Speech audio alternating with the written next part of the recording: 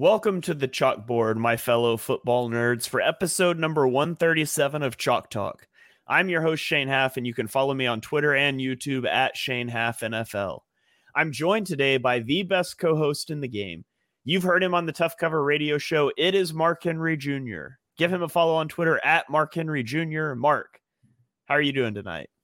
I'm doing well. I wish I could say the same about our Eagles, but we're not even going to be talking about our Eagles on this pod because we're doing a pod that is now our third annual Fix Your Franchise pod, one of my favorite pods we do every single year on Chalk Talk. So I went way too in the weeds for some of these teams that missed the playoffs. So for the next 3, 4, 5 weeks, whatever it is, we will probably be focusing heavily on the playoffs.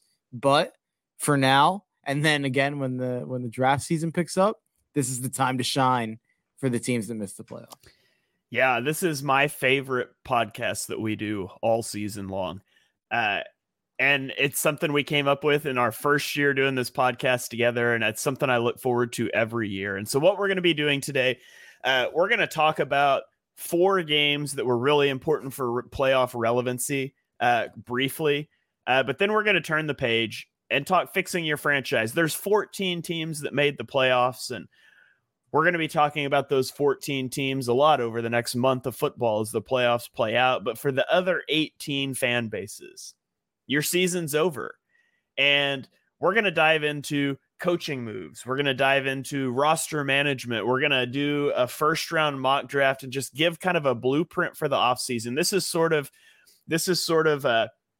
putting your team on the longboat and pushing it out to sea and then shooting the flaming arrow at it, because we're going to bury your team for the next month. And then we'll all pick back up again after the Super Bowl when we get really big into draft content. So that's kind of where we're going. And over the playoffs, we'll have a little bit of a different wrinkle each week. Like next week, we're going to recap the wild card games and give our award ballots if we had awards. So we've got some different stuff we're going to do. But today I'm really excited for fixing your franchise. We've got some guys in the comments already.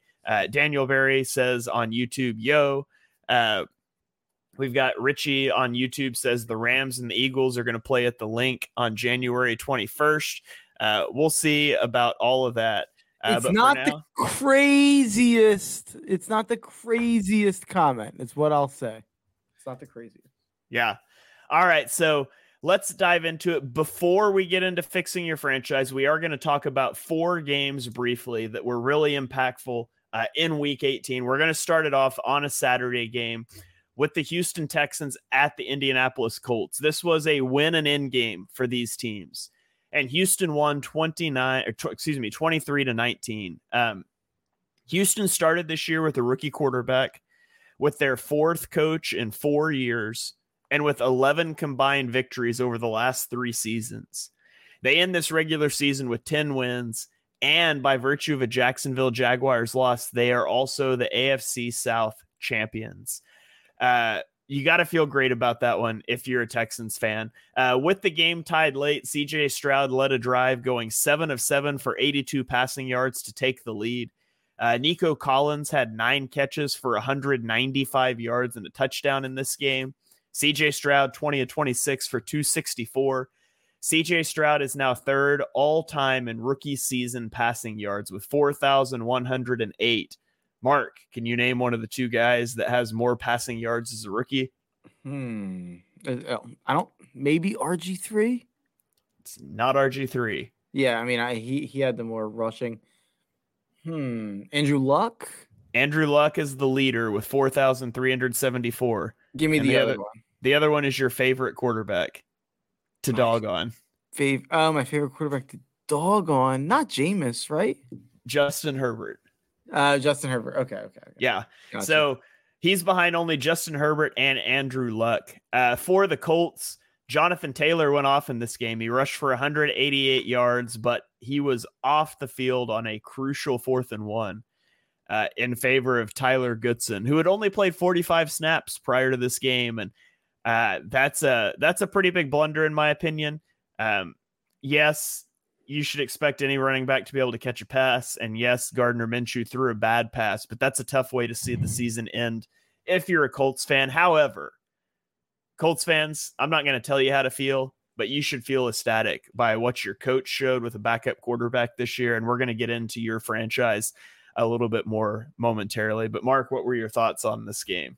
Yeah, I don't want to talk too much on the Colts because we're going to get to that with the Fix Your Franchise. But I will say, I mean, the big conversation is what you kind of finished there with, and it's, does the play justify itself because it was so open?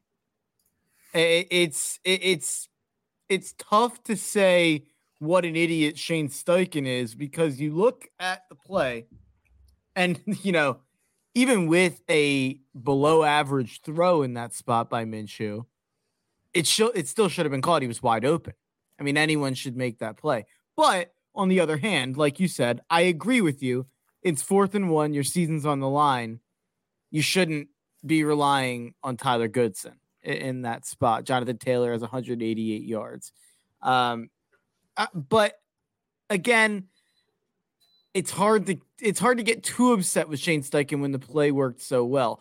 If that happened in week 11 and that's the play you went with on 4th and 1 and that lost you the game, or 4th and 2, whatever it was, and that lost you the game, I'd be a little bit more understanding. But it's 4th and season right there. You're on the doorstep of getting to the playoffs in your first year as a coach.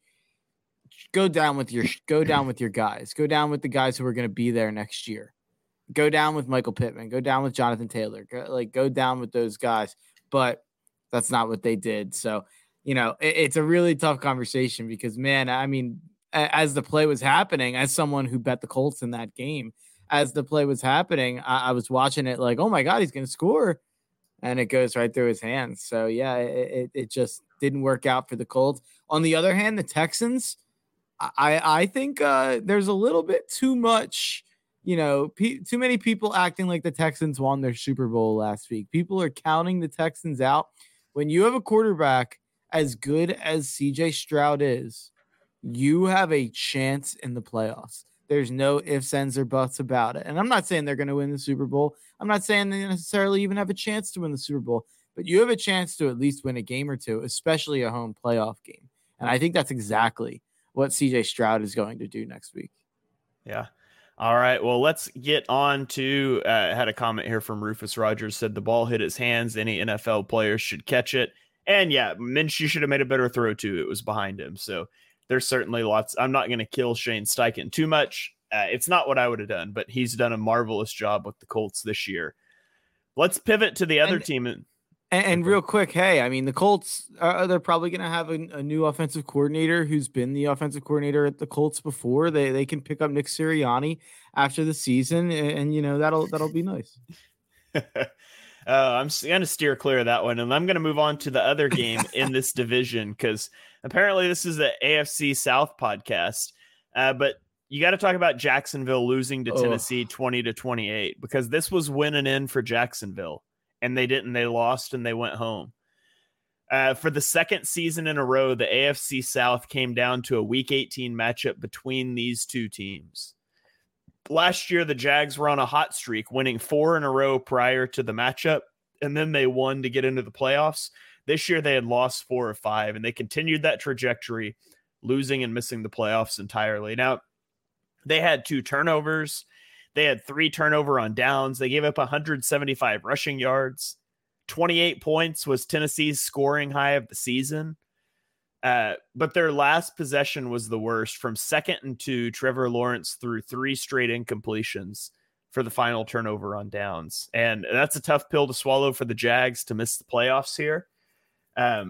For the Titans, Derrick Henry gets his send-off in what's probably his last game as a Titan. He rushed for 153 yards, and he will enter free agency in his age 30 season.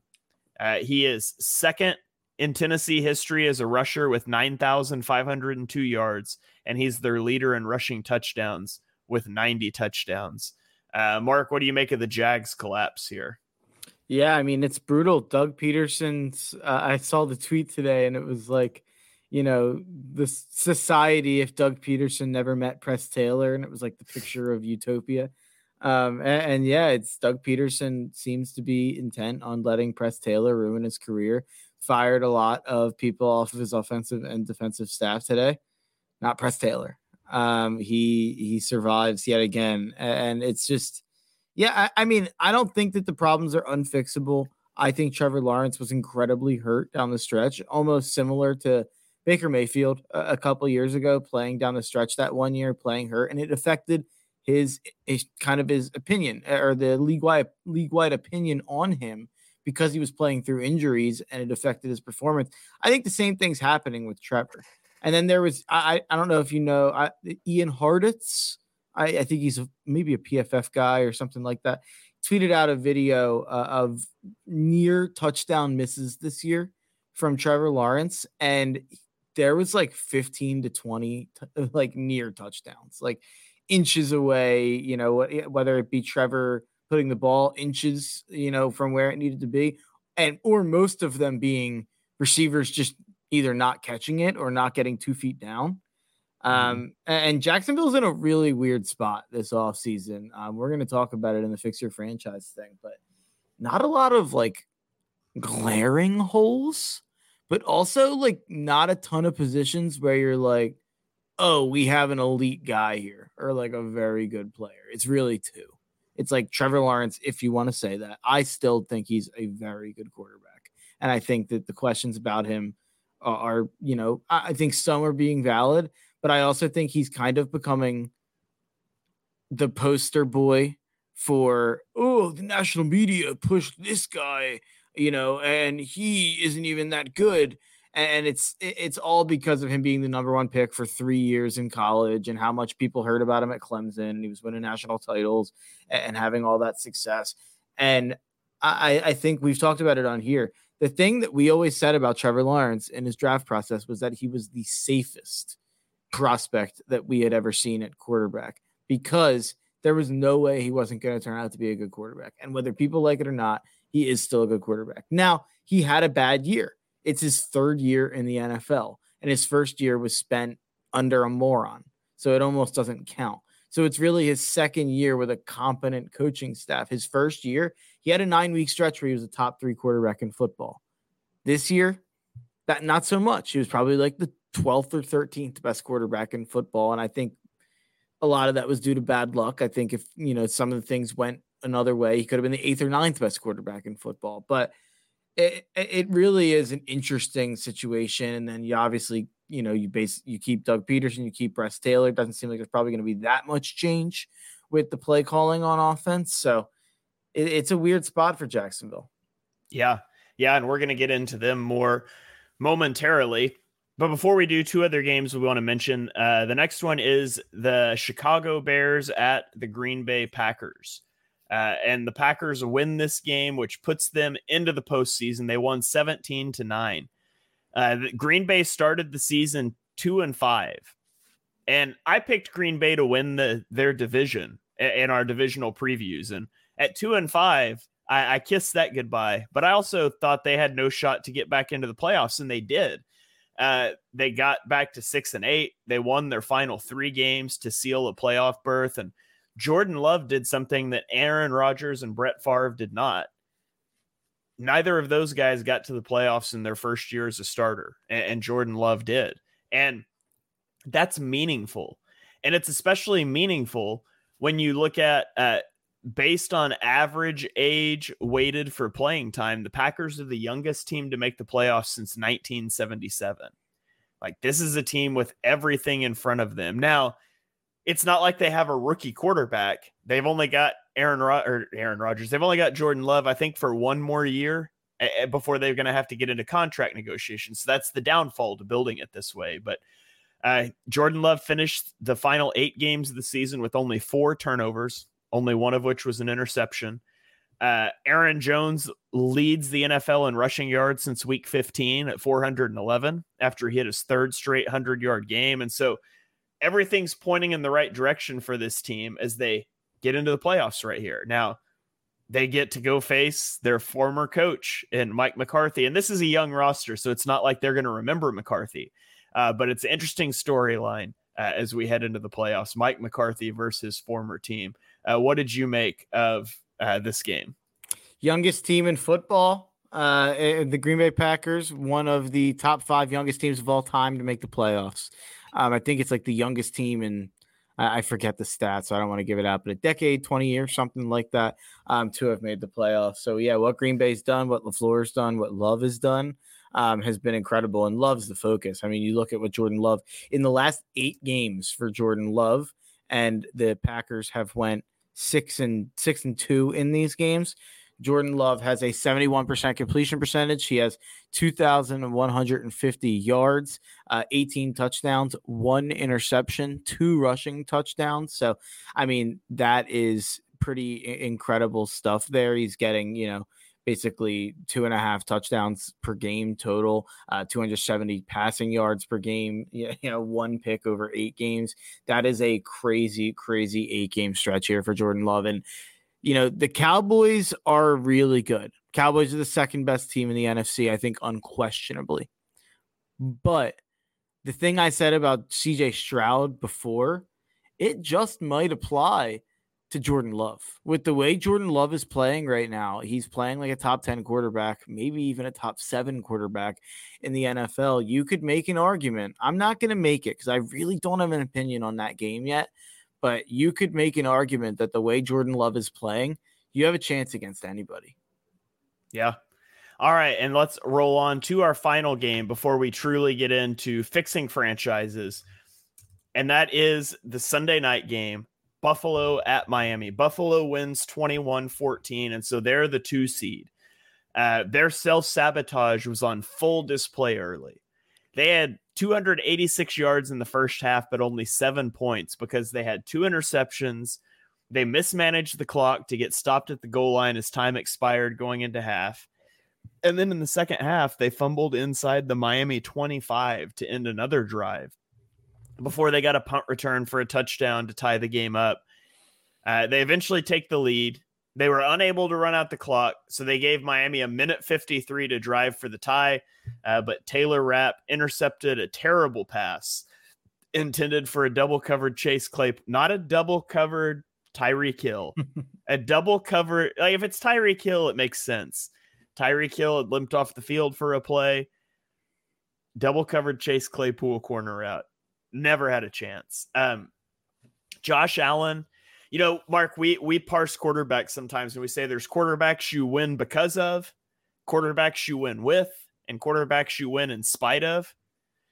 Josh Allen is unique in that sometimes he is a quarterback you win because of, and sometimes he is a quarterback that will play so bad you can't possibly win. Like there's not a lot of in between.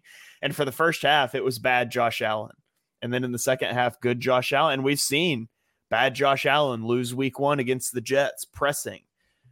We'll see how it goes in the playoffs if he's able to rein that in, because he struggled with that at times in this game. Meanwhile, on the other side, the Dolphins are stumbling into the playoffs. After starting 9-3, they lost 3 of their final 5. They are 1-5 against playoff teams this season. They're also tremendously beat up. Jalen Waddle, Raheem Mostert, Tyreek Hill, Bradley Chubb, Jalen Phillips, Xavier Howard, Andrew Van Ginkel, all are injured in various degrees as they'll face the Chiefs this weekend. So what were your main thoughts coming out of this game? This is a tough game to try to parse and to try to have takeaways from, because I watched the whole game. I had a lot of money on the Bills. This was my best bet of the week. I also, I think I said on Chalk Talk last week that I have a pretty big future on the Bills to win the AFC and the Bills to win the Super Bowl.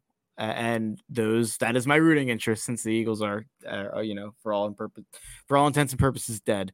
So the Bills are the team that I'll kind of be living and dying with the rest of the way, even though I am a Tua non-believer. I'm a Tua guy, and I am obviously a Lamar guy. But Aiden has a comment. I think the Steelers upset the Bills. no TJ Watt. Go check the stats for the Steelers over the last couple of years when Watt's available and when he's not. I think That's such a rough break for the Steelers too. Yeah. And honestly, even with Watt, I think it would have been a really tough matchup going to Buffalo. I think going to Kansas City would have been a little bit more doable, especially since Kansas City's offense hasn't been quite as good. So if you're Pittsburgh, you could maybe make that a bit more of a slog. Buffalo, I think that's going to be hard to do against. So Buffalo, but yeah, like there's the whole, in terms of, I watched this whole game and you feel like the Bills were the much better team, and you feel like the Bills wasted a lot of opportunities, turnovers down by the red zone, fourth down, not going their way down by the red zone. But they also had a punt return touchdown. So that part of it makes you feel like they were a little bit lucky. But they outgained the Dolphins by 200 yards in this game. I mean, they had 10 more first downs.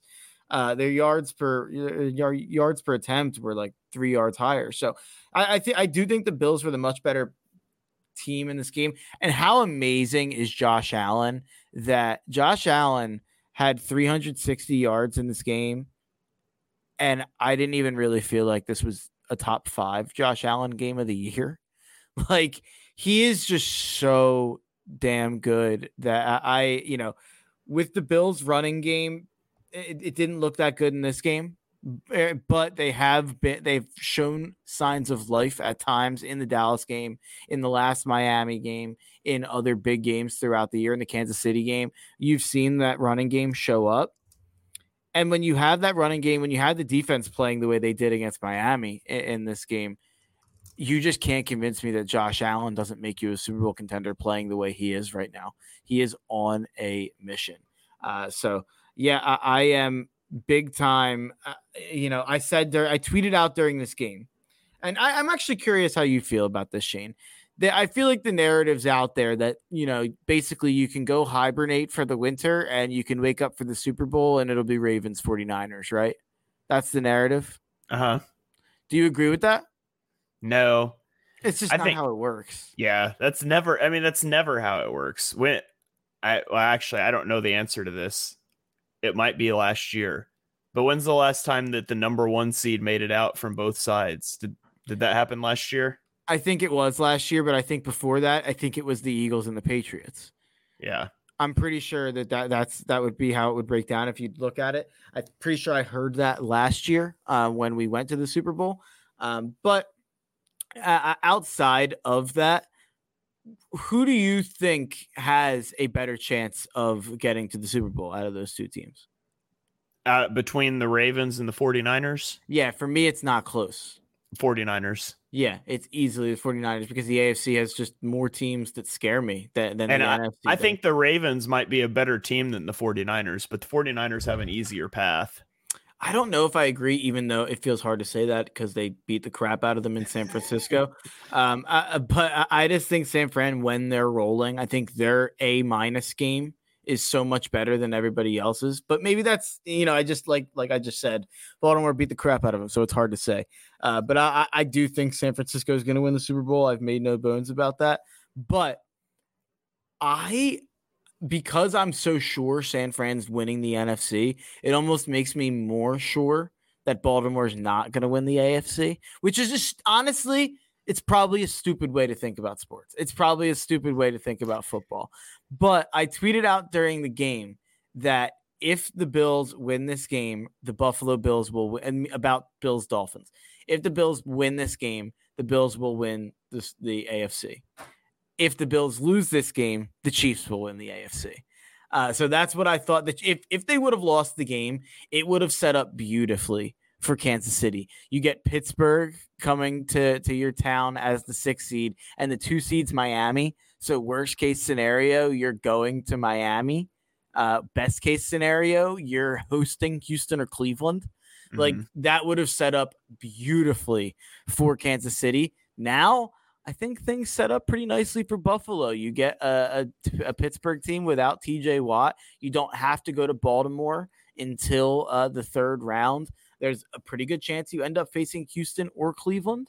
But there's also a good chance you face Kansas City, who you beat in Kansas City, and now you get them in Buffalo. So I think you are feeling great if you're a Buffalo Bills fan, after the trials and tribulations of this year, that you're exactly where everyone picked you to be. You're 11-6, you won your division, you're the 2 seed, and you're right there in the mix to win a Super Bowl. Yeah. So let me ask you this. You said who you think. I would assume you would say Baltimore is the second most likely team to come out of the AFC. Yeah, I think Kansas City is right there, though. There's a big part of me that thinks the winner of Bills Chiefs will beat the Ravens. I don't know, who comes out of that. I'm picking Buffalo, but assuming that Buffalo and Kansas City both win this week and they face off next week, I do think the winner beats Baltimore. But for the very fact that Baltimore doesn't have to play either of those teams, yeah, Baltimore probably has a better chance than Kansas City. Who's the second most likely team to come out of the NFC? It's Dallas. It's definitely Dallas. But if we're getting crazy, I have a game of the year this week, Shane. I know this isn't a wild card weekend preview, but I absolutely love the Los Angeles Rams plus 3.5 against the Detroit Lions. And yeah, Aiden, see, we disagree on the Bills and Steelers, but we are lockstep here on the Rams. I think Matthew Stafford's going to pick apart that defense. And Shane, I have a question for you. Who knows Jared Goff in and out? Who knows his idiosyncrasies, his weaknesses, the things he doesn't like specifically more than anyone on planet Earth? Ben Johnson. But that's not the answer you're looking for. It's Sean McVay. I think it's Sean McVay. I think Sean McVay. Ben Johnson's mostly only seen the strengths and the positives. Sean McVay lived through some of the negatives with Jared Goff, or more of the negatives, I should say. So I think the Rams are a lock to win that game. I really do believe in the Rams to win that game. And if I'm saying that, the Rams did play San Fran pretty well the first time they faced them. I think they lost by 7, but it's tough for me to sit here and tell you that the team that I thought was going to be the worst team in the NFL before the year is going to beat the team that I think is the best team in the NFL. But man, Kyron Williams and Puka Nacua and Cooper Kupp and Matthew Stafford and Aaron Donald, that they have blue chip guys that if Sean McVay is such a good coach that those blue chip guys, Sean McVay, Raheem Morris doing a great job as the DC, who's getting a ton of interviews. It makes you feel like the Rams are, if you're looking for kind of that wild card, you're looking for the team that could surprise everyone. It feels like it could be the Rams. Yeah. All right. Well, that's going to wrap this part up. We're going to spin it forward now. And like we talked about at the beginning, we're going to fix your franchise for every team that did not make the playoffs. We're going to use the format of a mock draft to do this, sort of. And so, we're going to walk through the first, half of the first round.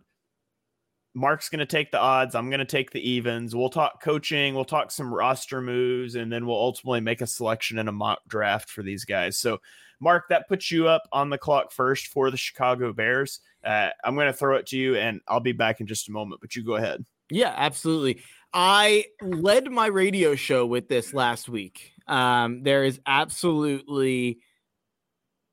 It's shocking to me that Justin Fields, after being this guy who I defended for a long time, against some of the same people who are now defending him. And Shane, when he comes back, will say the same thing. Nobody's a bigger Justin Fields guy than Shane Haff. I am high on the list of Justin Fields apologists and Justin Fields defenders. But there is just no explanation for keeping Justin Fields and trading this pick away when you have an opportunity at an extremely elite quarterback. In my opinion, elite quarterbacks step into franchises and immediately change situations. You see Patrick Mahomes, he leveled the Chiefs up from a team that went to the playoffs to a team that competes for Super Bowls. Josh Allen took a team that was happy to go 9-7 with Tyrod Taylor. Now they're disappointed when they go 11-6, 12-5. Joe Burrow took over a team that could never do anything. And now all of a sudden they're Super Bowl contenders. They went to a Super Bowl. Jalen Hurts, he comes into a team that's supposed to win 6.5 games. He takes them to win 9 games. He makes the Super Bowl the next year. Now we're disappointed in them winning 11 games and making the playoffs. I think, you look at CJ Stroud. He comes into Houston. He immediately changes the situation. And this is not to say that Justin Fields had a good situation in Chicago. Me and Shane have laid out the multitude of reasons why he does not. But if he was an elite quarterback, he would have changed the situation a little bit more than he has. And maybe that's unfair, but I think the more you see out of Fields, the percentage goes down that he's ever going to be that top 5 elite Super Bowl winning option that justifies giving him a big contract. So Shane, I'll ask you a question real quick. I'm pretty sure you're on the side of drafting Caleb and trying to trade Fields for a high second, right? Yes. Okay. And just so people know, Shane is the biggest Justin Fields guy in the business today. Still believes in him, and I do too. But for you, is it more about the contractual situation of getting off of Fields before you have to pay him and restarting the QB clock with a team that maybe isn't even ready to compete yet? Or is it about the opportunity at grabbing an elite quarterback and changing your franchise? Because to me, it's just about 50-50, and I was in an argument for someone telling me how I should feel about it. I was curious what you thought about it. Yeah, I think it's both. It's both and for me. I mean, if the Bears were sitting at pick 3, I would be arguing they should build around Justin Fields, that they shouldn't, trade 3 and 9 to get up to 1 and get, or that's a ridiculous trade. But, I would be arguing they should trade like 3 and their next 2 first-round picks to get up to 1 to get Caleb. I wouldn't do that. But it's the unique opportunity that you're sitting at number 1 with an incredible QB prospect. And it's also the contractual things. I mean, the upside for Justin Fields, he's played better down the stretch here, but the upside is he really figures it out next year just in time for you to pay him. Versus now, the only component that makes this tricky potentially is having guys like DJ Moore speaking up that keep Justin Fields. We love this guy. We want to build around him. That's the part you've got to be able to navigate, the interpersonal part. When I look at football, I look at film and I look at spreadsheets, and I've never had to manage like the interpersonal dynamics of that. And so that can be tricky, and I'll acknowledge that as long as you have a plan. And that's also precisely why you can't do what the analytics nerds will tell you.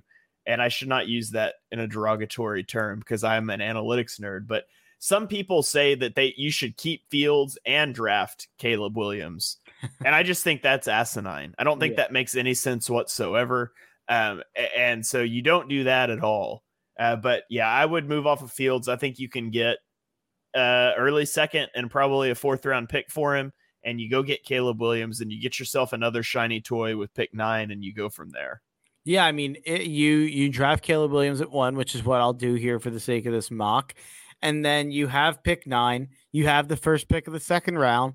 And then you have probably another high pick in the 2nd round from New England or New York or, Atlanta. They actually don't have the first pick in the 2nd round. The Panthers have that one. Duh. They have a high pick. They have their own high pick, probably the 8th or 9th pick of the 2nd round. That's my apologies. Unless they traded it. They actually did. They traded for Montez Sweat. But they have the 9th pick, and in this scenario, they would have another 2nd round pick. It's not like, you wouldn't have assets. I've heard a lot like, you have to keep all these assets and build around Fields. You're just using one of them. I think Caleb Williams is just a slam dunk pick at number 1. And we'll get into more of the reasons why down the stretch on these pods when we get into more draft season. But, if you're thrown off by some of the narratives around Caleb Williams this year, his team went 7-5. He cried to his mom after the game on the field. That's fine and all. Go pop the tape in.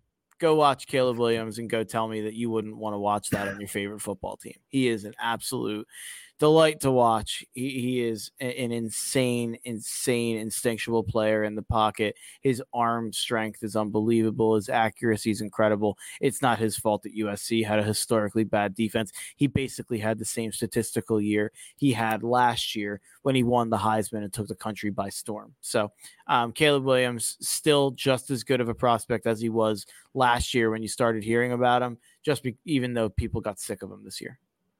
Yeah. All right, well, let's go to pick number 2, which is the Washington Commanders. Rufus Rogers says, I agree with trading Fields, but Williams' size scares me. And if that's the case, if you're the Bears, go draft Drake May. And you could certainly make an argument for that. I'm not there, and I haven't gotten super deep into these, but that's what I'm going to do here with Washington. And, regardless, at the end of the day, whichever quarterback you like is who you should take if you're Chicago. But as for Washington, they did oust Ron Rivera finally. I think they should heavily target Ben Johnson, Detroit's offensive coordinator, to be their next head coach. I firmly believe you want an offensive head coach. You want an offensive coach that's calling plays when you bring in this rookie quarterback, because you don't want the system changing.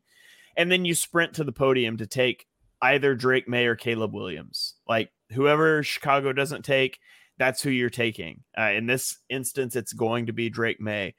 And then they have 2 second-round picks, Chicago's, which is number 40, their own, which is number 34, I believe. They've got 2 thirds because they have San Francisco's.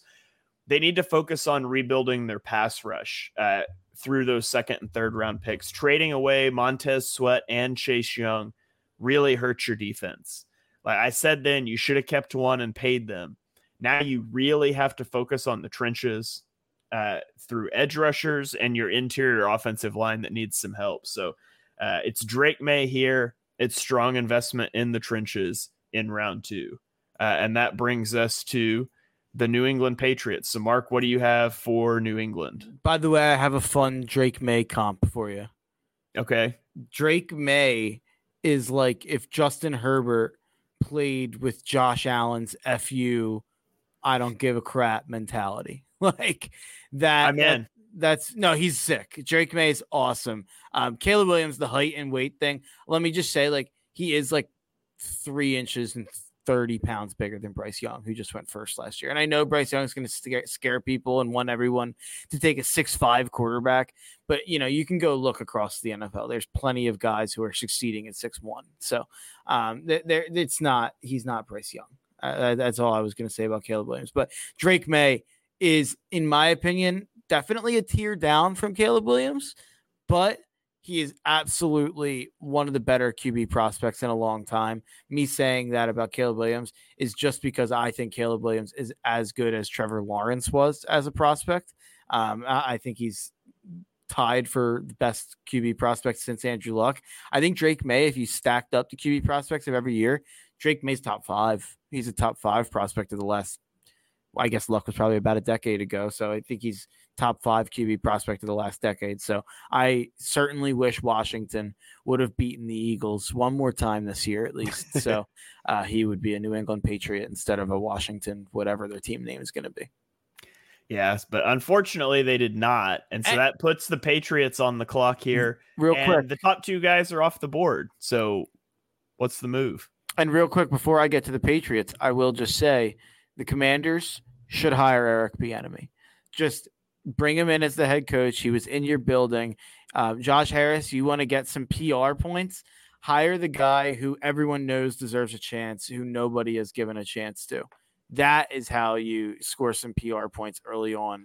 And I think it's not like you're, doing a PR move for a guy who doesn't deserve it and a guy who hasn't done a good job. So that is who I would pick for Washington to hire there. New England, I mean, they might need to pick someone to hire. That's a whole other conversation. Who knows what's going to happen there with Belichick? Vrabel just came available. Seems like that's a pretty natural fit there. But in terms of their needs on the field, it's kind of funny. You look at their defense. I don't know if you could say that by the way, these PFF needs are outdated since last year. They're not updated at all. Some of them make no sense if you look at some of them, but the Patriots, for their needs, I don't know if you could say that they have a specific need on defense. They have a lot of keepers at a lot of these positions, like Christian Barmore at interior D-line, Josh Uche and Keon White and Matthew Judon on the outside, Tavai at linebacker, Jones at corner, Christian Gonzalez at corner when he's back from injury. They're all mostly young and very good. Jabril Peppers had a very good year. He's not young, but we'll probably keep him around. Like, they are Kyle Duggar, pretty young guy. Like, they are they have a lot of pieces on defense. Their needs are pretty much every single offensive position. I don't know if they have a single guy on their offense who you can look at and say, oh, yeah, they're definitively a part of the future in New England. Not a single one. Not even on the offensive line. Like maybe Cole Strange, maybe some other guys on the interior line, maybe Michael Omanu.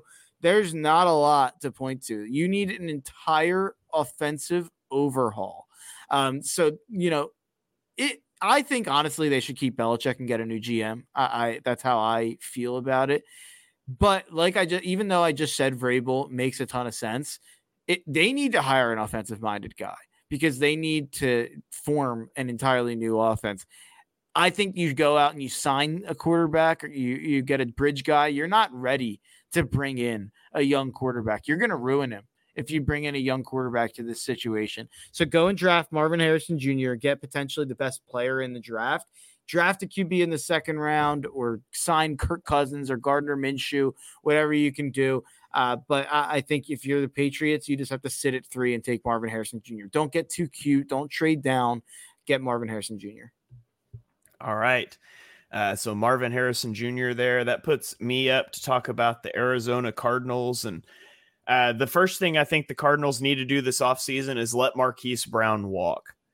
He is not worth what it would take to re-sign him. I think you just need to let him go. And then this is going to sound dumb. Mark, are you ready for the dumbest thing I've ever said on this podcast? Hit me. Add top talent through the draft. I disagree. It sounds dumb, but don't try to force a specific pick. You need help everywhere. Does Marvin Harrison make it to 4? Take him. Is he gone like he is here? You can take Joe Alt or Oli Fashanu and bolster your offensive line with one of the really good tackle prospects. You can trade back and you could take, target Kool-Aid McKinstry or Cooper DeJean and you could bolster that defense. You've got a lot of options. You've got an additional first round pick to boot because they have Houston's first round pick that we'll get to in a minute. They've got 3 third rounders. They got so many picks. I don't even feel like you need to trade back. Just take the top guy on your board here. And for me, I'm going to go ahead and say they go get Joe Alt. They add an offensive tackle to really help out, help keep Kyler Murray healthy. We're going to build around him. We would have liked a receiver. Malik Neighbors is tempting, but there's probably receivers in other places in the draft that we can go get. So I'll take Joe Alt here for the Cardinals. I do have a take here. Joe Alt might be too tall for the Cardinals. 6'8". Kyler. That's uncomfortable. That's got to make Kyler a little uncomfortable. That's too tall.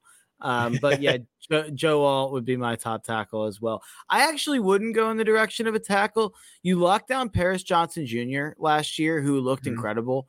So it almost feels like, yeah, obviously, would it be great to have 2 incredible star young tackles? Of course. But I do almost think Jason Peters and Lane Johnson. Yeah, of course. It'd be great.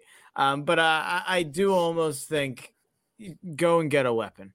There's a lot here at the top of the draft. I'm not as high on Neighbors. I'm more of an Odunze guy and also a Bowers guy than Neighbors. But I think if you're the Cardinals, I would love to see the Cardinals get a Marvin Harrison, get a Rome Odunze, get a Brock Bowers, even a Malik Neighbors. And I honestly, I feel the same way here about the Chargers.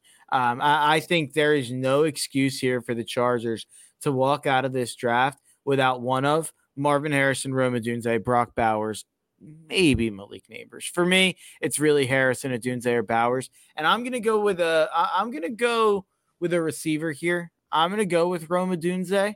I think Rome Odunze is the 4th best prospect in this draft. I have it Caleb, then Harrison, then May, and then Odunze.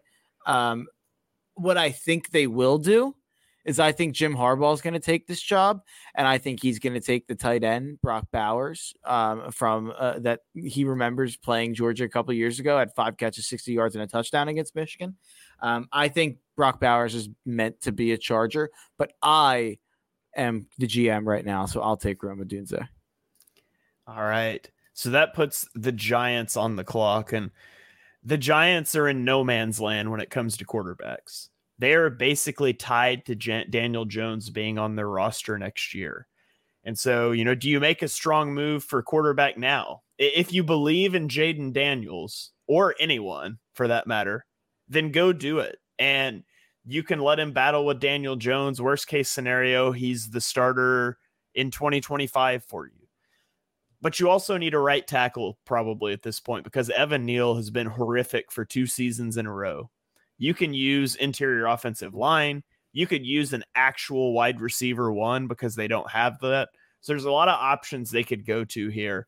I do feel pretty strongly they need to let Adoree Jackson walk in free agency. Like, he doesn't fit your timeline anymore. Neither does Saquon. You got to let Saquon go. Quit doing the Saquon thing. It would be nice to bring back Xavier McKinney if you could. Solid safety. He's still young.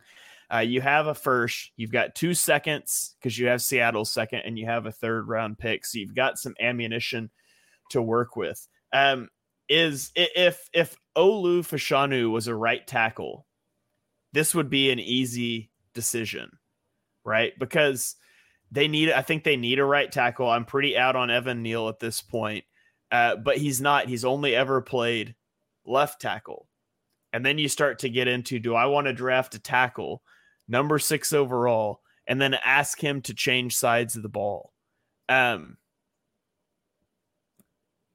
is Fuega? Is he a right tackle or a left tackle? I can't remember now. I think he's left, isn't he? I think he's left as well. Honestly, yeah. I think they would probably either ask, who's their left tackle again? Andrew Thomas. I think that they would either ask Thomas to try right, or they would ask Fashanu to do it. I think that's probably what they would do. Yeah. Or they would take Daniels, like you said. I do think that's possible. But I think it's very much quarterback or tackle. Yeah. So for the purposes of this one, I'm gonna take Fashanu here, and say we can figure out right and left side later. However, if you believe in Jaden Daniels or Bo Nix or Michael Penix or whoever, if you believe in somebody, go get him here, because they definitely need a quarterback. But we'll take Olu Fashanu for the Giants, and that puts you on the clock for the Tennessee Titans, who are in total teardown mode. I mean, Derrick Henry's going, Mike Vrabel's gone, Ryan Tannehill's gone, Kevin Byard's gone. They are, everyone who has kind of been a part of this era of Titans football is leaving, and you're building around Will Levis. And, he showed flashes, so you don't feel as bad as you could, as me and Shane probably thought you would after year 1 of Will Levis. And I think that there's only one way to help him, and it's going and getting a special talent to pair with him, and that's Brock Bowers. I know you have Chiggy Okonkwo, but I'm going to go with Brock Bowers here for Tennessee. I put out that Brock Bowers fits incredibly on the Chargers, Titans, and Jets. But I had a Titans fan yelling at me, telling, we have to take a tackle. Our offensive line's terrible. And my answer to that would be, you're at the very beginning of a rebuild. It doesn't matter if your offensive line's perfect next year. I know that you want to protect Will Levis. Having an elite talent like Brock Bowers who can block and also get open early in routes will do so as well. So I think Brock Bowers is a really, really good option here for Tennessee. But, I mean, you need a lot if you're Tennessee. You need a running back maybe to pair with Tyjae Spears if you don't view him as a full-time back. You need a receiver to pair with Hopkins. Maybe you don't even want to keep Hopkins around. Burks was like one of the worst PFF-graded receivers in the NFL this year. Tight end, you could argue, Okonkwo is pretty good, but I think that it's a need.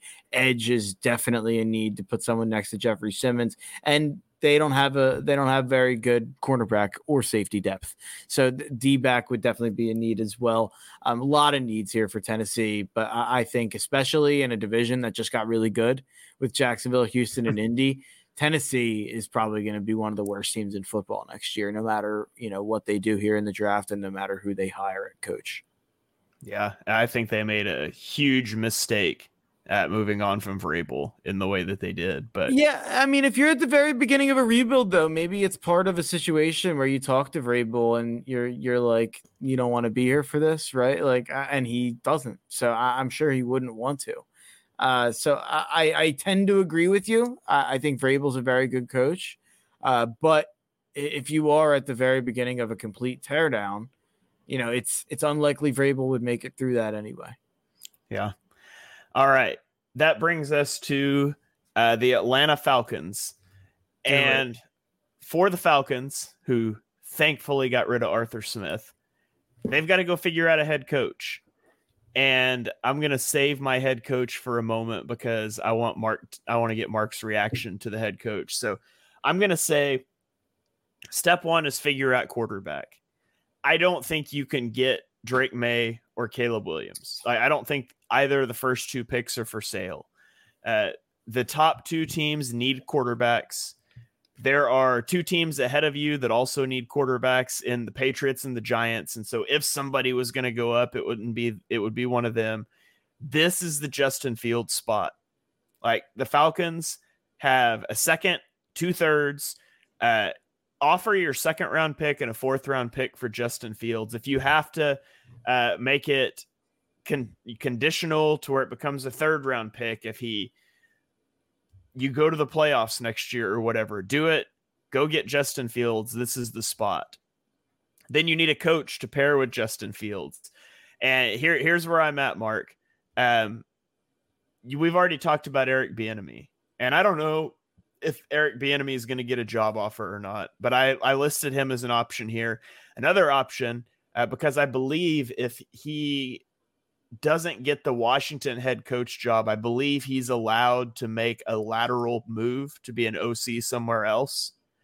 So we're putting together a duo of Bill Belichick as head coach, Eric Bieniemy as the offensive coordinator. We're bringing in Justin Fields, and then we're going to go draft an edge rusher because the Falcons have been near the bottom of the league years after years after years. Their Bud Dupree's contract is expiring.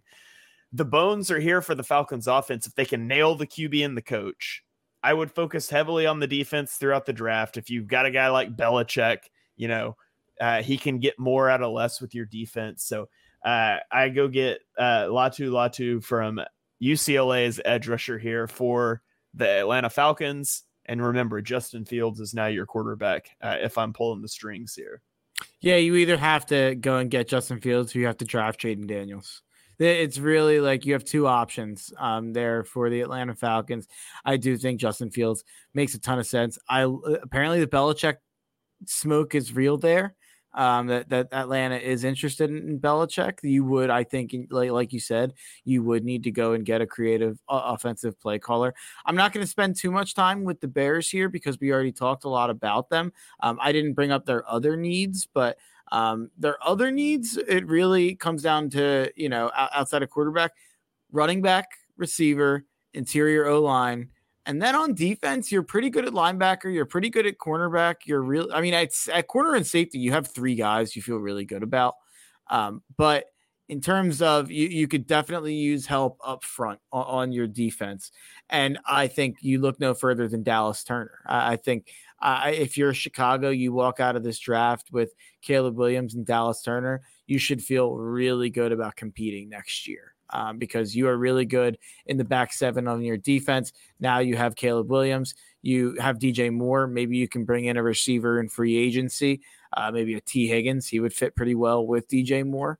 I think Chicago would be able to hit the ground running right away there with a situation like that. So I feel like every time I do a mock, I always end up with Dallas Turner at 9 to Chicago. I think the fit makes so much sense. All right. So that puts up on the clock the New York Jets, who pushed their chips in this year, and it didn't go as planned with Aaron Rodgers getting hurt. Before we get to the draft, it would be nice to bring Jordan Whitehead back for one last push in 2024 with Aaron Rodgers back. The Jets need upgrade at offensive tackle for sure. Mekhi Becton is a pending free agent, and bringing him back wouldn't be the worst because offensive line play is not great, but across the league, but he shouldn't be guaranteed a job in any way. They could also use upgrades at wide receiver and interior defensive line. It's really like, I think Talisi Fuega is probably the pick here, or JC Latham. either of those tackles, except for the fact that Malik Neighbors is still there. And if you look at what the Jets have at wide receiver outside of Garrett Wilson, it's not a lot. It's a bunch of Aaron Rodgers buddies that aren't very good at football. And so if the board fell this way, I would go take Malik Neighbors. However, offensive tackle is also a big need. Maybe you can grab one of those in the third round because you don't have your second, which is problematic. But I'll take Malik Neighbors here. Yeah, you need a receiver and you need a tackle. I mean, you're going to have to get one in free agency. You're going to have to get one in the first round. That's how it comes down to there. With the Jets, Neighbors would be a pretty good fit there with Garrett Wilson. The Vikings, however, not a team that needs receiving help. Maybe that's the only position that you wouldn't look at with the Vikings. But everywhere else, they could use some help. I had a couple takeaways, and I feel like I had three big takeaways. One, when I was going through this, the Patriots, not as terrible of a situation for maybe a new head coach to step into. You just need a completely new offense, a pretty good defense set up right there for you. My number two takeaway is that this Vikings roster is not good. It's not very good outside of Justin Jefferson, Jordan Addison, TJ Hawkinson, and Christian Darrisaw. Defense, Brian Flores. It might have changed my opinion a little bit with him as a potential head coaching candidate, taking a look at their defense and who he was doing what he was doing down the stretch with. It's not a very impressive cast of characters on the Vikings defense. In my opinion, they could use help at running back, interior O-line, edge, defensive tackle, linebacker, corner. You could use help at pretty much every position except wide receiver, tight end, offensive tackle, and safety. They need a lot of help. I kind of thought, Kirk Cousins will go back to Minnesota and they'll compete and they'll, try to win a division. I actually think there's a chance maybe they go for a little bit of a reset here with Minnesota. I don't know if you can do that with Jefferson on the roster. He might not love to hear that. But man, I walked out of this not feeling great about, the potential options here for Minnesota. But in terms of this exercise and who I'm going to draft here for Minnesota, I am going to take a look all the way down my board, down to number 11. And I'm going to go down, my number 11, not the board that you're seeing on the screen of PFF. And I'm going to go with Jared Verse. I'm going to go with the edge rusher from Florida State. Minnesota could use help all over that defense. Daniil Hunter, not exactly the youngest guy.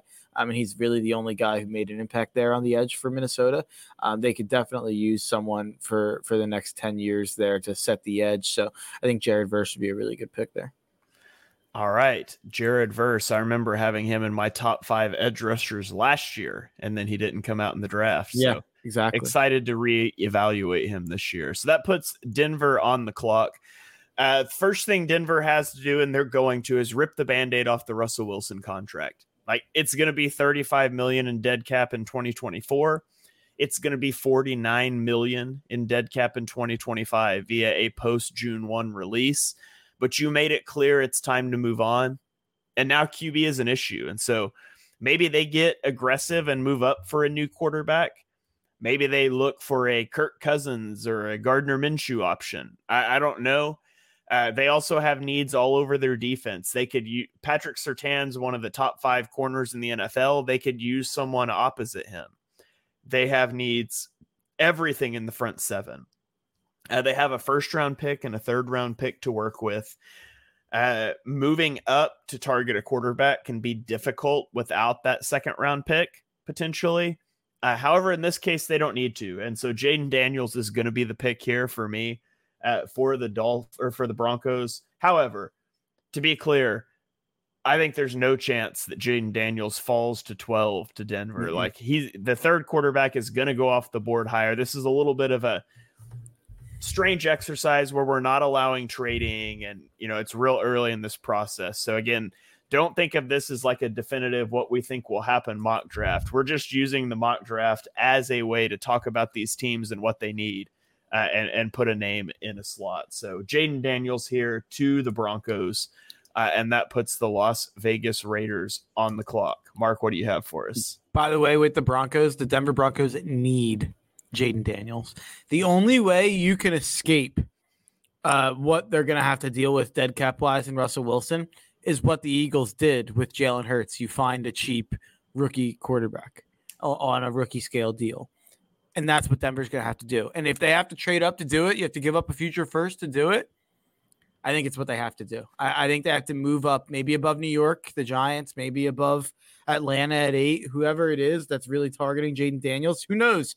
Maybe the top 3 quarterbacks go 1, 2, 3 off the board. But I think if you're Denver, you really have to talk yourself into trading up and getting Daniels, because that could potentially save the kind of limbo situation that you're in right now as a franchise. So the Raiders here, I said my first 2 takeaways were about the Patriots and about the Vikings. My biggest takeaway, and I tweeted about it, my biggest takeaway from this entire exercise is the Raiders roster is really good. I kind of, there was rumors with Jim Harbaugh, who just won the national championship with Michigan, on where he's going to go, whether he's going to go to the Chargers, whether the Commanders, the Raiders. And I kind of thought to myself, like, obviously, if it's between the Chargers and the Raiders, you have to go to the Chargers with Justin Herbert. And that just makes so much sense. And sometimes I think you just think like that because you think quarterback wise. But the Raiders roster is really good. Like, there's a reason they went 9-8 this year. They went 4-5 with Josh McDaniels coaching them. So this roster is pretty good. Like, they have, Josh Jacobs, if you keep him, Devontae Adams, if you keep him. And if you don't, you'll probably get assets for those guys. Jacoby Myers, Michael Mayer. You have 2 top 20 graded tackles, 2 top 10 graded interior O linemen, according to PFF. You have Max Crosby, who's a star. Malcolm Kuntz, I believe he's a rookie, right? Or if not a rookie, a second-year guy there for the Raiders. He graded out as the number 21 PFF edge rusher. Tyree Wilson was terrible this year, but he was always a project as a first-rounder. Maybe he figures it out, even just to be a situational pass rusher. You have Jerry Tillery, who was an average D tackle for them this year, a top 20 linebacker on PFF. Trevon Moehrig was solid at safety. Jack Jones and Nate Hobbs both graded good to above average at corner in the NFL. I kind of walked out of this being like, they don't have all that many needs. Like, you need a quarterback, definitely. You need a D tackle, definitely. You kind of need a corner. Like, you don't have a lot of depth at corner, but you could use a corner. Outside of that, it comes down to maybe they get rid of guys, but you have a lot of talent on this Raiders roster, and I didn't really think like that before going into this situation. But given who's available, I will go with a corner. Even if it's not a desperate need for the Raiders, I'm going to go with Kool-Aid McKinstry. You could easily convince me it's Terry and Arnold. I actually think the top 2 corners in this draft are from Alabama, and it's McKinstry and Arnold. I'm going to go with McKinstry here, though. All right, so that puts the New Orleans Saints on the clock. And for the New Orleans Saints, stop pretending that you are a move away from making a run. Hey, did you see him at the end of the year, man? They looked pretty darn good, Shane. Yeah. Derek Carr. Yeah, stop it. The Saints have pushed their chips in season after season, acting like they are in a win now window, and they have failed to win 10 games or to win their division each of the last 3 seasons. They've traded up. They've gone and made big moves. They currently sit $76 million over the cap for next season. The second worst is Miami at $43 million over. But Miami has good players. Like, it is time to reset this roster, and it's going to hurt because they have kicked this can so far down the road. You're probably tied to Derek Carr for another year. It's $35 million in dead cap to cut him for 2024, and I just don't think they can afford that. But you can get out of his deal after 2024 for $5.7 million dead cap in 2025, $11.4 in 2026. If you don't restructure him, do not, I repeat, do not restructure Derek Carr and all the restructuring you're about to have to do, because Carr needs to be gone after 2024. You look at, the roster. What do you need? Look for a developmental quarterback. That doesn't have to be a first round guy. Gut the roster and start to rebuild in the trenches. You have your first round pick. You have Denver's second round pick. Get in the trenches and try to build this roster. And so in that vein, as I scan through the players that are available here, I think J.C. Latham is probably the pick here. Go get an offensive tackle, start to rebuild this thing right. So give me J.C. Latham, offensive tackle from Alabama, goes to the Saints. And that will put the Indianapolis Colts on the clock. This is another team that I kind of walked out of feeling like, man, pretty good roster. Like, this is a team that I walked out actually feeling like you make a couple good moves this offseason, and Anthony Richardson is good next year. This is a team that can compete in a real way. And it depends how good Richardson is, and if he stays healthy, maybe if you're able to keep a backup. Like I said before, I think they should give Gardner Minshew starter money to stay around as a backup for Richardson. Probably won't happen. If you're Minshew, you probably would want to go somewhere where there's a little bit more of an opportunity to be the starter, like where Baker went this year in Tampa. Like, I'm sure there will be landing spots like that. I don't know. Given how beat up Anthony Richardson was in the few games, he might want to stay right where he's at. You're not wrong. And I mean, you'd be hard pressed to find a better situation for Minshew, but it'll be interesting to see. You're right. That's an interesting kind of dilemma that the Colts are in, but no matter what, you have to treat backup quarterback like a very important position.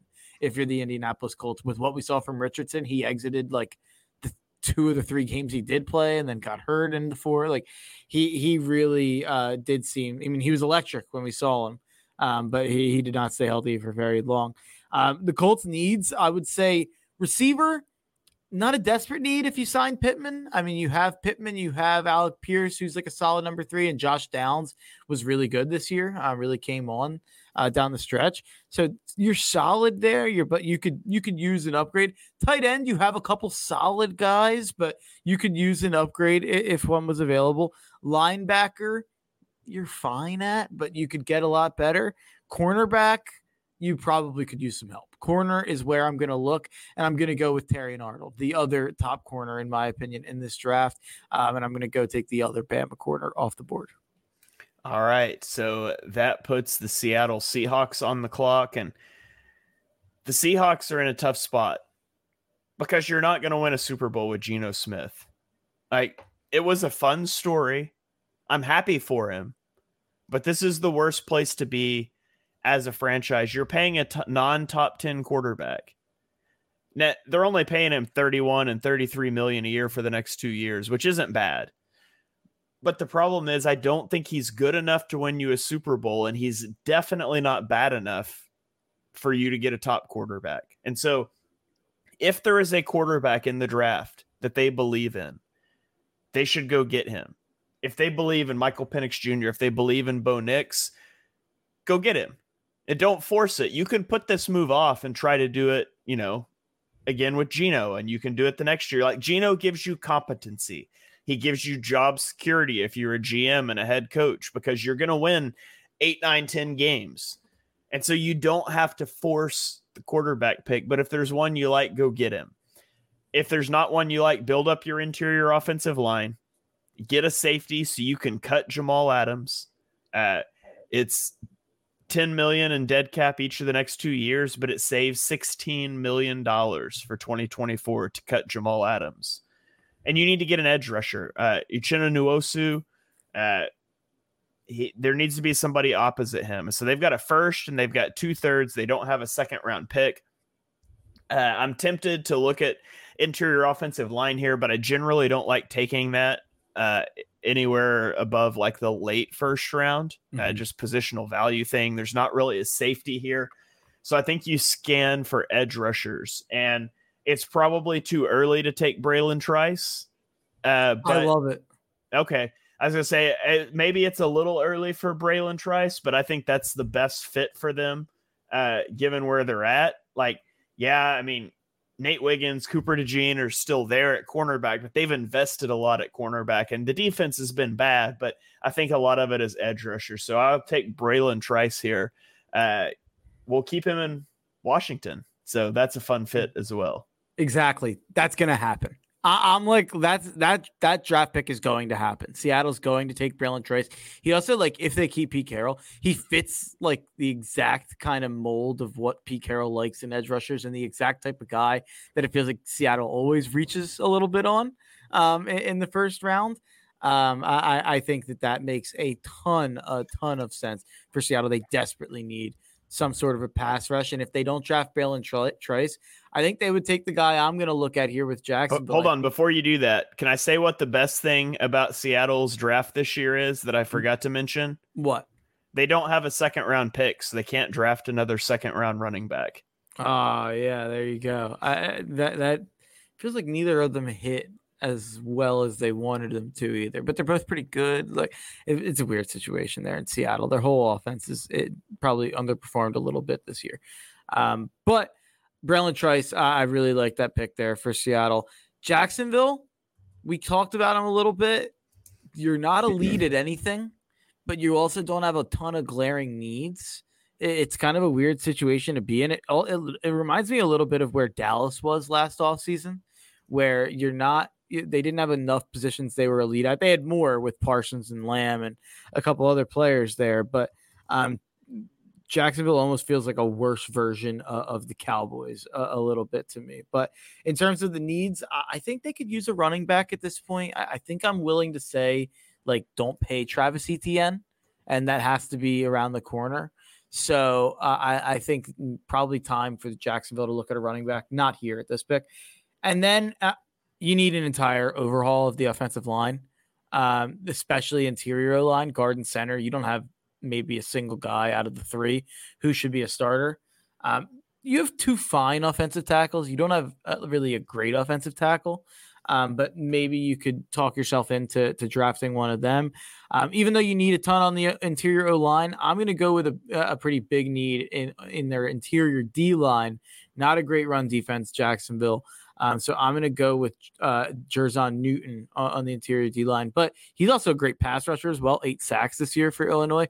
I have Jerzon Newton 20th right now on my big board. I think there's a chance I have him way too low. I think he's a guy who people are saying is going to end up tearing up the combine. So I could see Jerzon Newton going way higher than this in mock drafts in the future. All right. So that puts the Cincinnati Bengals on the clock here. Right tackle Jonah Williams is a pending free agent, so you got to make a decision on bringing him back. I would lean towards letting him walk because I don't think he's been worth the money. However, offensive line has been such an issue for them for so long. They might have trouble doing that. They've also got other moves they need to make on the offensive line. They need to focus on offensive tackle and interior O-line. They need to pick up a tight end because their tight end moves didn't work out this season. Bonus points if you can find a way to move on from Ted Karras at center. Now, he struggled this year, and the Bengals could save $6.2 million by moving on from him. They have their own pick in the first 3 rounds.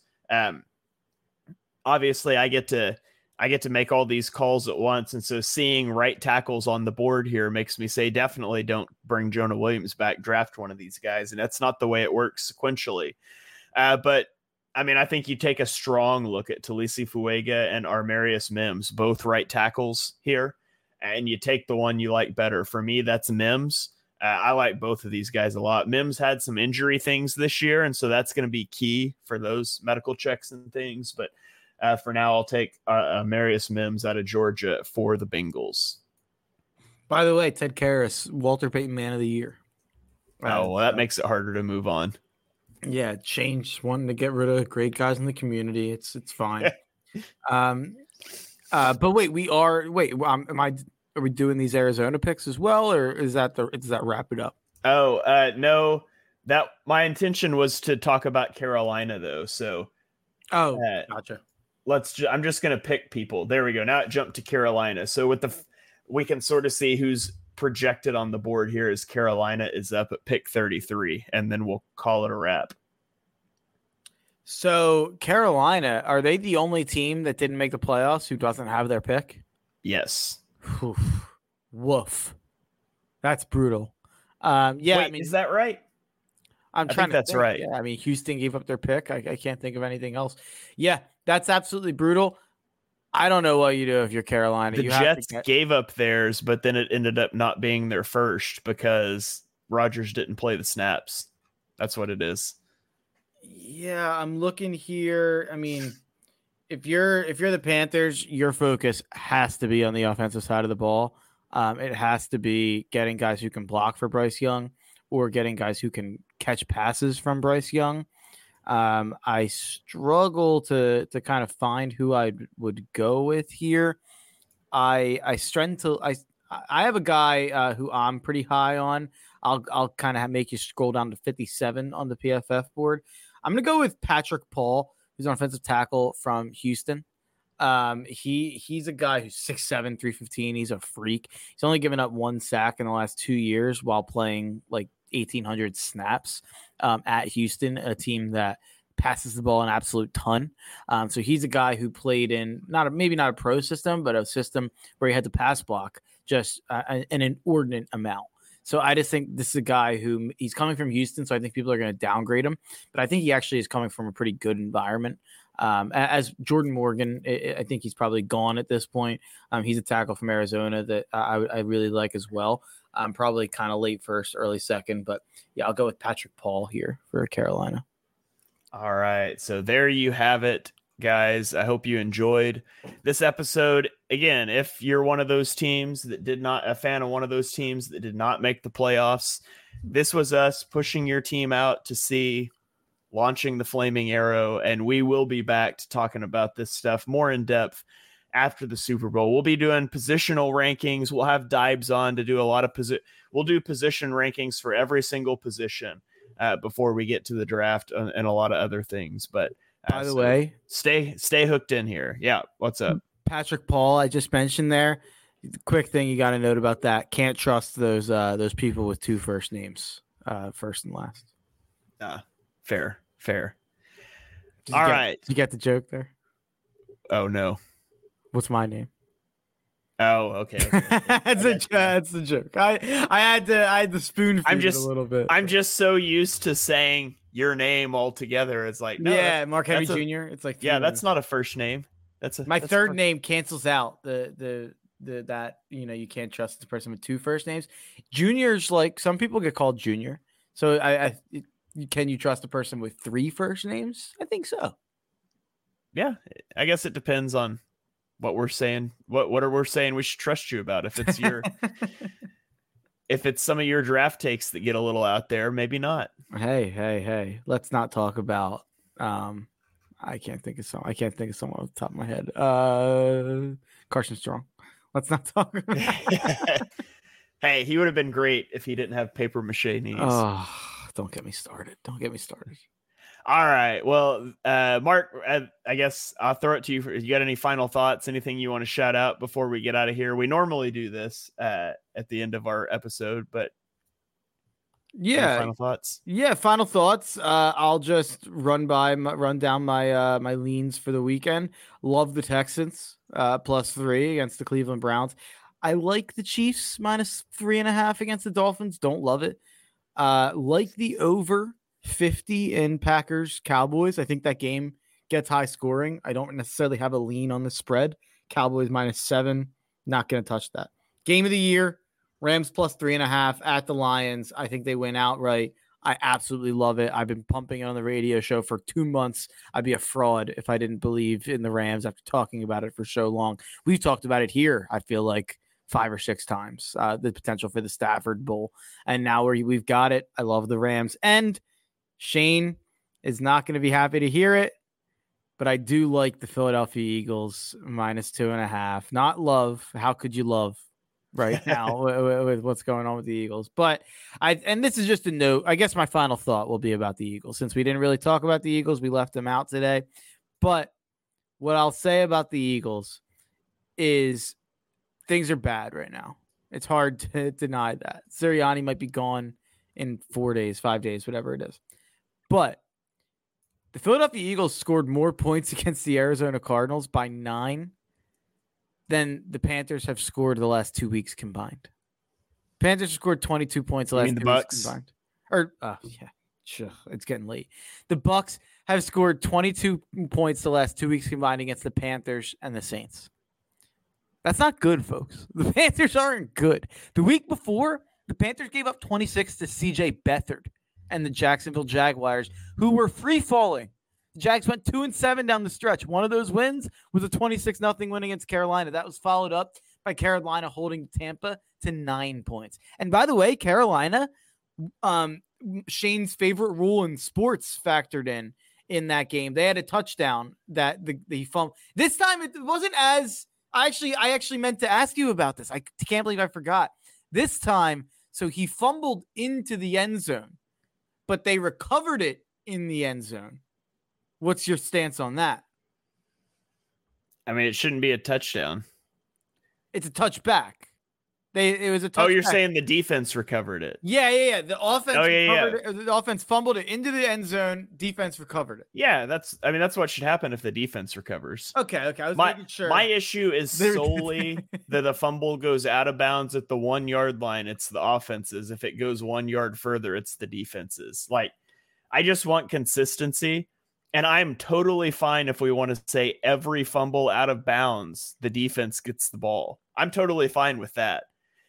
But I just think every fumble out of bounds should belong to either stay with the offense or go to the defense. It just should be consistent. So people will yell at me like, everything's easy for the offense. Like, don't take that away from the defense. I'm like, fine, give all of them to the defense. That's fine with me. I just think it should be consistent.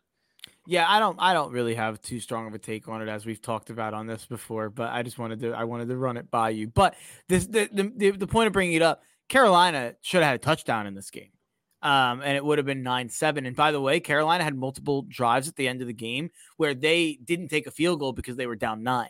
So if that touchdown is scored by DJ Chark instead of fumbled on the inch line before getting into the end zone, it was initially called a touchdown. But if that was a touchdown, Carolina probably kicks a field goal to win that game, and Tampa probably loses. So that's how bad Tampa played last week with their season on the line. I have to believe that the Eagles, if there's any matchup this year that they could figure out, the team they beat by the most points on their schedule was the Tampa Bay Bucks, who they played while they were playing their best football. The Bucks were 3-0, coming off of, they were feeling really good. We went into Tampa and we won by 14 points. I think you have to feel as good as you possibly can about the matchup. And Shane and I, we dump on the Saints all day long. We make fun of the Saints, but I can't lie. While the Saints were winning and it looked like the Bucks might even lose the game, I DM'd Shane and said, are we going to be in a situation where we have to play the Saints next week and they're going to beat us and Saints Twitter is going to come after us? I thought that's where we were going to end up. But if this was the Saints this week, I'd be telling people bet on the Saints, because I think the Saints at least closed playing pretty good football, probably like negatively to their future. But the Bucks are not playing good football. This was 3-4 weeks ago. I'd be afraid, but the Bucks these last couple of weeks have not played inspired football. So that's just my note out there to the people who are conceding the game. They might win. I'm conceding the season. This team's not winning anything down the line, but this game, the Eagles can win this game, and very much so. All right. Well, that is going to about wrap it up. Comment here from Rufus Rogers says, Chalk Talk is still the best show on YouTube. Thanks, guys. Have a great night. You too, Rufus. Thanks for joining the show. Thanks for those words. I hope you have a great night, and I hope all of you guys have a great night, regardless of who your team is. Regardless of whether they brought you joy or anger, or whether there's still joy or anger to come in the playoffs. Appreciate you guys riding with us throughout this season. Again, this show will not go anywhere in the off season. It will be in your feed. So make sure you're subscribed. Thank you guys for joining us for episode 137. If, like Rufus, you enjoy what you heard on the show, smash that subscribe button and turn on notifications so you don't miss our next episode. Drop us a 5-star rating wherever you stream your podcasts. You can follow me on Twitter and YouTube at Shane Half NFL. You can follow Mark on Twitter at Mark Henry Jr. And we will catch you guys next week.